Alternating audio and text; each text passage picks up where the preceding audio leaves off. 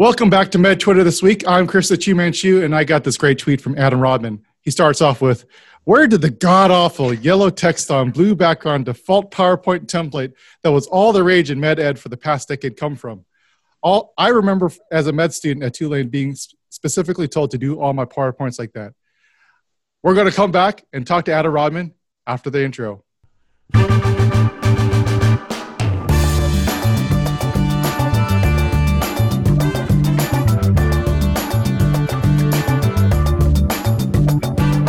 Welcome back to Med Twitter. I have Dr. Adam Rodman. Hey there, Adam. I wish I had a catchphrase like Chris the Chew Man Chew, but I got to work on that. I was A-Rod before his disgrace. Oh, yeah, that would, well, Dr. A-Rod would be sort of weird, but now you're Adam Rodman with Bedside Rounds. Yeah.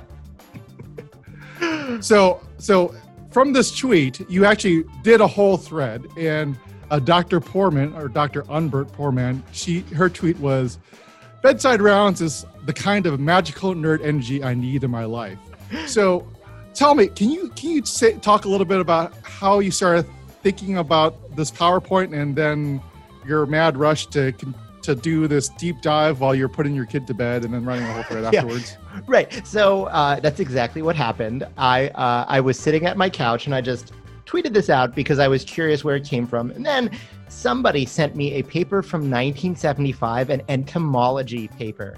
And I was like, what? A paper about entomology about blue and yellow slides from 1975. And while my wife is like, "Adam, what are you doing on your phone?" I start to pull these papers from the 70s about making slides for academic presentations. And then I spent the next 2 to 3 hours just digging deep into the history of making physical slides and then how that all transferred into digital slides in the early days of what was called Harvard Graphics. That was the first big slide presentation program. And then going into Lotus Freelance and PowerPoint. And also I was getting help from people like Brian Carmody sent me a helpful article from the early 1980s. And I worked on this just because I was interested for 3 hours after my kid went to bed. This is how I spend my free time. So I was like, I should do something productive with this. So I wrote a Twitter thread. Oh, it's just absolutely crazy. Absolutely crazy. So, this yellow and blue is pretty popular. I even have it on these types of things. Which edition is that? Oh, I have every single one of them. I think this is actually, this is the Pocket Primary Care, which I think might be actually the first edition of that version. But I remember the yellow and blue. I used it. It is pretty garish. So, it looks terrible. So the reason that I started this, I actually I went to Tulane. So Jeff Weiss still is the internal medicine program director, and he gave all the med students a talk. And literally, he told us, again, I wish that Jeff was here because I feel like I'm not attacking him, but he really did tell us this. And he was like, if you do a presentation, it needs to be yellow on blue. That is the way you look professional. And I just naively was like, yes, yellow on blue. I want to look professional. And I never thought about why. And the answer is actually pretty interesting. Well, I do remember when I would code, and so I did some QBasic too when I was younger, and there was a lot of MS-DOS. So there was a lot of blue backgrounds on that too, but a lot of it was gray or yellow on blue. Yeah, all that came out of actually really interesting. So in the very early days, so we're talking the early 1980s, teletext was all the rage. So that's basically a commercial television with text on it from the internet. Not the World Wide Web didn't exist, but there's live data through a phone line coming into your TV. And there were really interesting studies about the best way to make that data visible. And yellow and blue was not the only combination. There were lots of combinations that were visible, but it was one of them. And it became pretty popular in the early 80s. You talked a little bit about Kodak in your thread. I think it's funny since Kodak's all the rage nowadays for other reasons. Wait, Kodak is all the rage? Why? Well, Kodak, didn't they just score a big thing with the government so they can make generic medications? Really, Kodak, the telephone, the camera company? The phone company? Yeah. No way. I could be wrong. Now people can correct me in the comments or in the thread, but I'll try to find some resources on that. But I could have sworn I heard Kodak, they announced that Kodak was going to help with generic medications. Ah. I think hydroxychloroquine would be one of them. And like the stock market's like just went crazy. So Okay. Well, Kodak needs the help. I mean, they were one of the most dominant, innovative companies in the world for what, like 50, 60 years. So right. Same with Xerox. yeah, same with Xerox. So Kodak, obviously the Kodak Carousel was the original slide presenter, and these are actual physical slides. These are 35 millimeter Kodachrome slides. And it was released in the 60s, and very quickly people did presentations on the slide projector. But as you can imagine, if you are staring at a slide with a white background or a clear background, you're just staring at a bright light. It's really hard to see. So pretty early on, actually, by the early 1970s, people were literally using watercolors to paint in the back of their Kodak slides, or highlighters as well. But using the blue developing solution, the Dasio developing solution, by the mid 1970s kind of became standard to make them more visible. And it's something that everybody had on hand. So you're in a position where, like, by the middle to the late 70s, pretty much everyone was doing these presentations with a blue background, which is pretty cool. Before my time. So out of all your research, what's your biggest takeaway out of this? Is there anything that you're going to do differently or change from all your research? Oh, no, I haven't actually used the blue and yellow. Actually, it makes me appreciate it more. So I'm going to throw some in for fun now. Just your historical slides will be on yellow on blue. Yeah.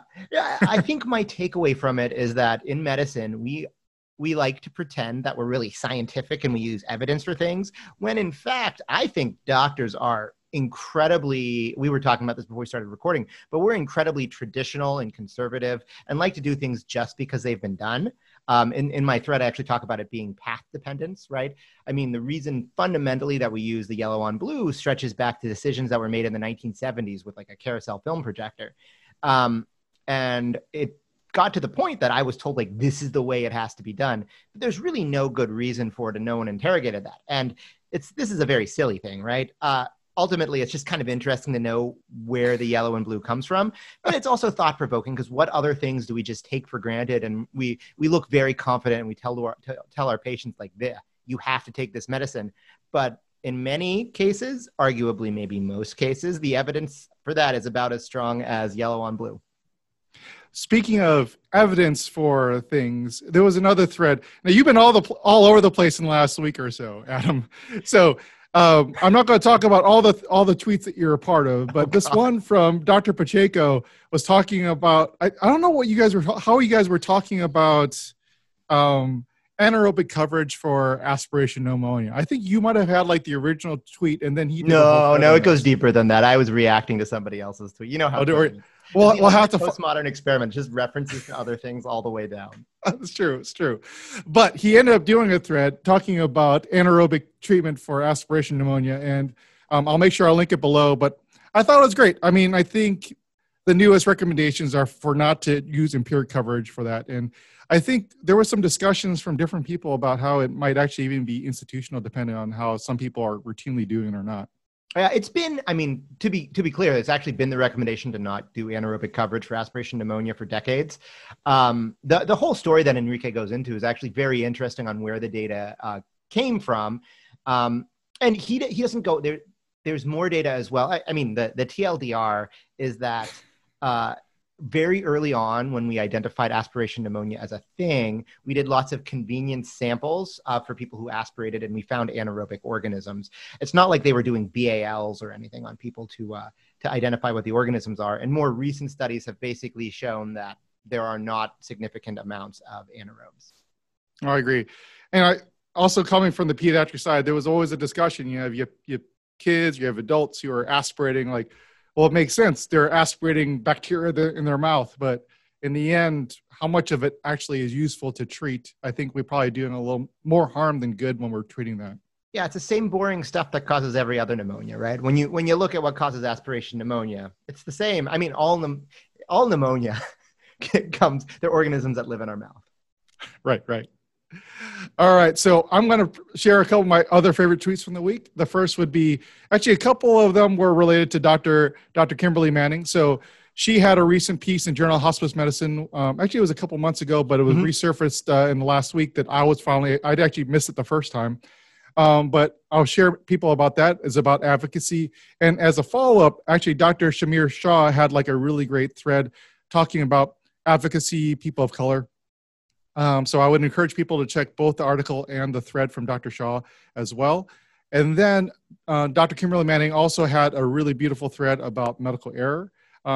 It's just a great read, just like everything else that she presents. She's just wonderful and just constantly educating all of Twitter, MedTwitter, being the mentor and also sharing her own experiences. Yeah, to say that Dr. Kimberly Manning had a great thread is redundant. Those two things are synonymous. Oh, so it's true. So true. I think there's a handful of people who I just routinely just mention all the time on the show, and Dr. Kimberly Manning is definitely one of them, as well as Dr. Tony Brew and Dr. Avi Cooper. I mean, I could probably just have one section for all their stuff every single time. You mean basically our friends? Yes, our friends. So speaking of Tony Brew, he also had obviously a master class in the thirst mechanism. I don't know. Did you learn anything good from that, Adam? Oh yeah, it was so cool. I mean, the whole idea is like when you drink water, your thirst is quenched, even though your serum osmolality hasn't changed yet, and why that is, and then evolutionarily why that might be. And it's so fascinating. I think Avi was the one who pointed out the evolutionary connection, right? Yes. You're at the watering hole. You don't want to have to wait until your serum osm's correct before a lion eats you. I don't know if I would ever have thought of it that way, but it's just fantastic. I just had Avi on last week, so I really encourage people to check that episode out. And then on to some more fun things. Well, they were all fun. So funner things. Dr. Glaucom Flecken had another. I think it was a TikTok video. I can never tell these days. They're always. It was a TikTok video. We're both millennials. So as a millennial, yes, a little out of touch with Gen Z, it was a TikTok video posted to Twitter. And it was on Members Move Medicine, which I don't know if most people know, but that's like the motto for the AMA. Are you a member of the AMA? I am not either. And at some point, I think what pisses me off is the fact that I get so much spam email and letters from them that almost to a degree, like I just don't want to do it. I know I have a lot of great friends and colleagues who are active members in the AMA, and I think they do a lot of other good things for doctors. Just for me, I've had a lot of personal issues with the AMA, and maybe one of these days they might change my mind. But I think the first thing they could do is probably save some trees by not sending me mailers like literally every other week. So I don't know about you. If you continue to get lots of emails. Oh my God, they're so good at it. Like they send mailers that look like different things. Sometimes they have like fake handwriting on it. And I turn it over and I think it was a 300 North Wabash in Chicago. So I just see that and it's like recycling. So you hear that, AMA? If you want to convince me to come back to become a member, maybe try not to kill as many trees as you have been. They do not hear you. I really wish they would. I think we need good advocacy in medicine, and for some reason, I just don't have any really trust in the AMA. But they'll probably change my mind. Team ACP, American College of Physicians. I'm totally with you. FACP. Yeah. Oh, yeah. Full disclosure, my podcast, you can get CME for listening from the ACP. So maybe I'm a biased source, but the ACP is actually awesome. And then, so last of my favorite tweets of the week was from Dr. Andre Mansour. I've definitely referenced many of his tweets in the past. This one is another one with a great video on a physical exam diagnosis. It's a great respiratory pattern, and I'm not going to spoil it, but you could probably see, I'm showing a little preview here. Make sure you go to the tweet and take a guess. So Adam was my attending back in the day at OHSU. Actually, he was never my attending. We just hung out, I guess. But he is even more awesome in real life. Yeah, I was wondering about that. We have so many people like internal medicine. There's so many different interactions, and so like we all know each other. And I just had Avi Cooper on, who he when he was at Beth Israel, I think he said that Tony was like his attending or a senior or Tony's something like that. API, yeah. So I mean, like everyone seems to be connected on a level, and that's why I have so much fun in this space. Everyone's my friend. I can always find a guest to come on the show. That's why I was so disappointed about the ACP national meet. I mean, it was kudos to ACP for canceling. It was definitely the right thing to do.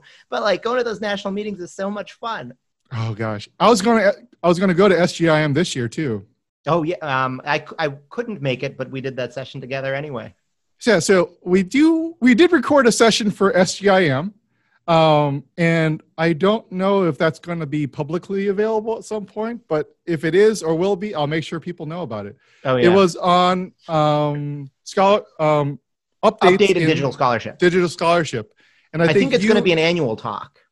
Yes, I think it's going to be an annual talk, but I was hoping that Marty Fried and I spent a long time putting everyone's audio together, including you did several segments with Shreya, your new partner in crime over there.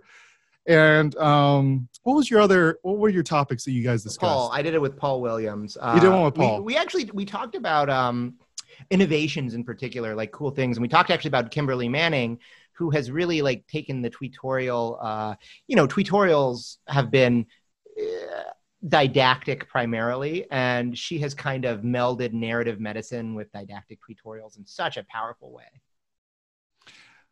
It was such a fun thing to put together. We had like you, Shreya Trivedi, and all the Curbsider guys. We had Dr. Uncle Bob. We had everyone. Reza, Reza.